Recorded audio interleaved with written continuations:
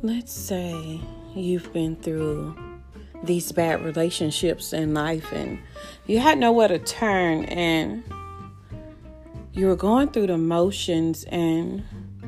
you just figured that you needed to take alternate steps into life and you figured you need to take another steer. So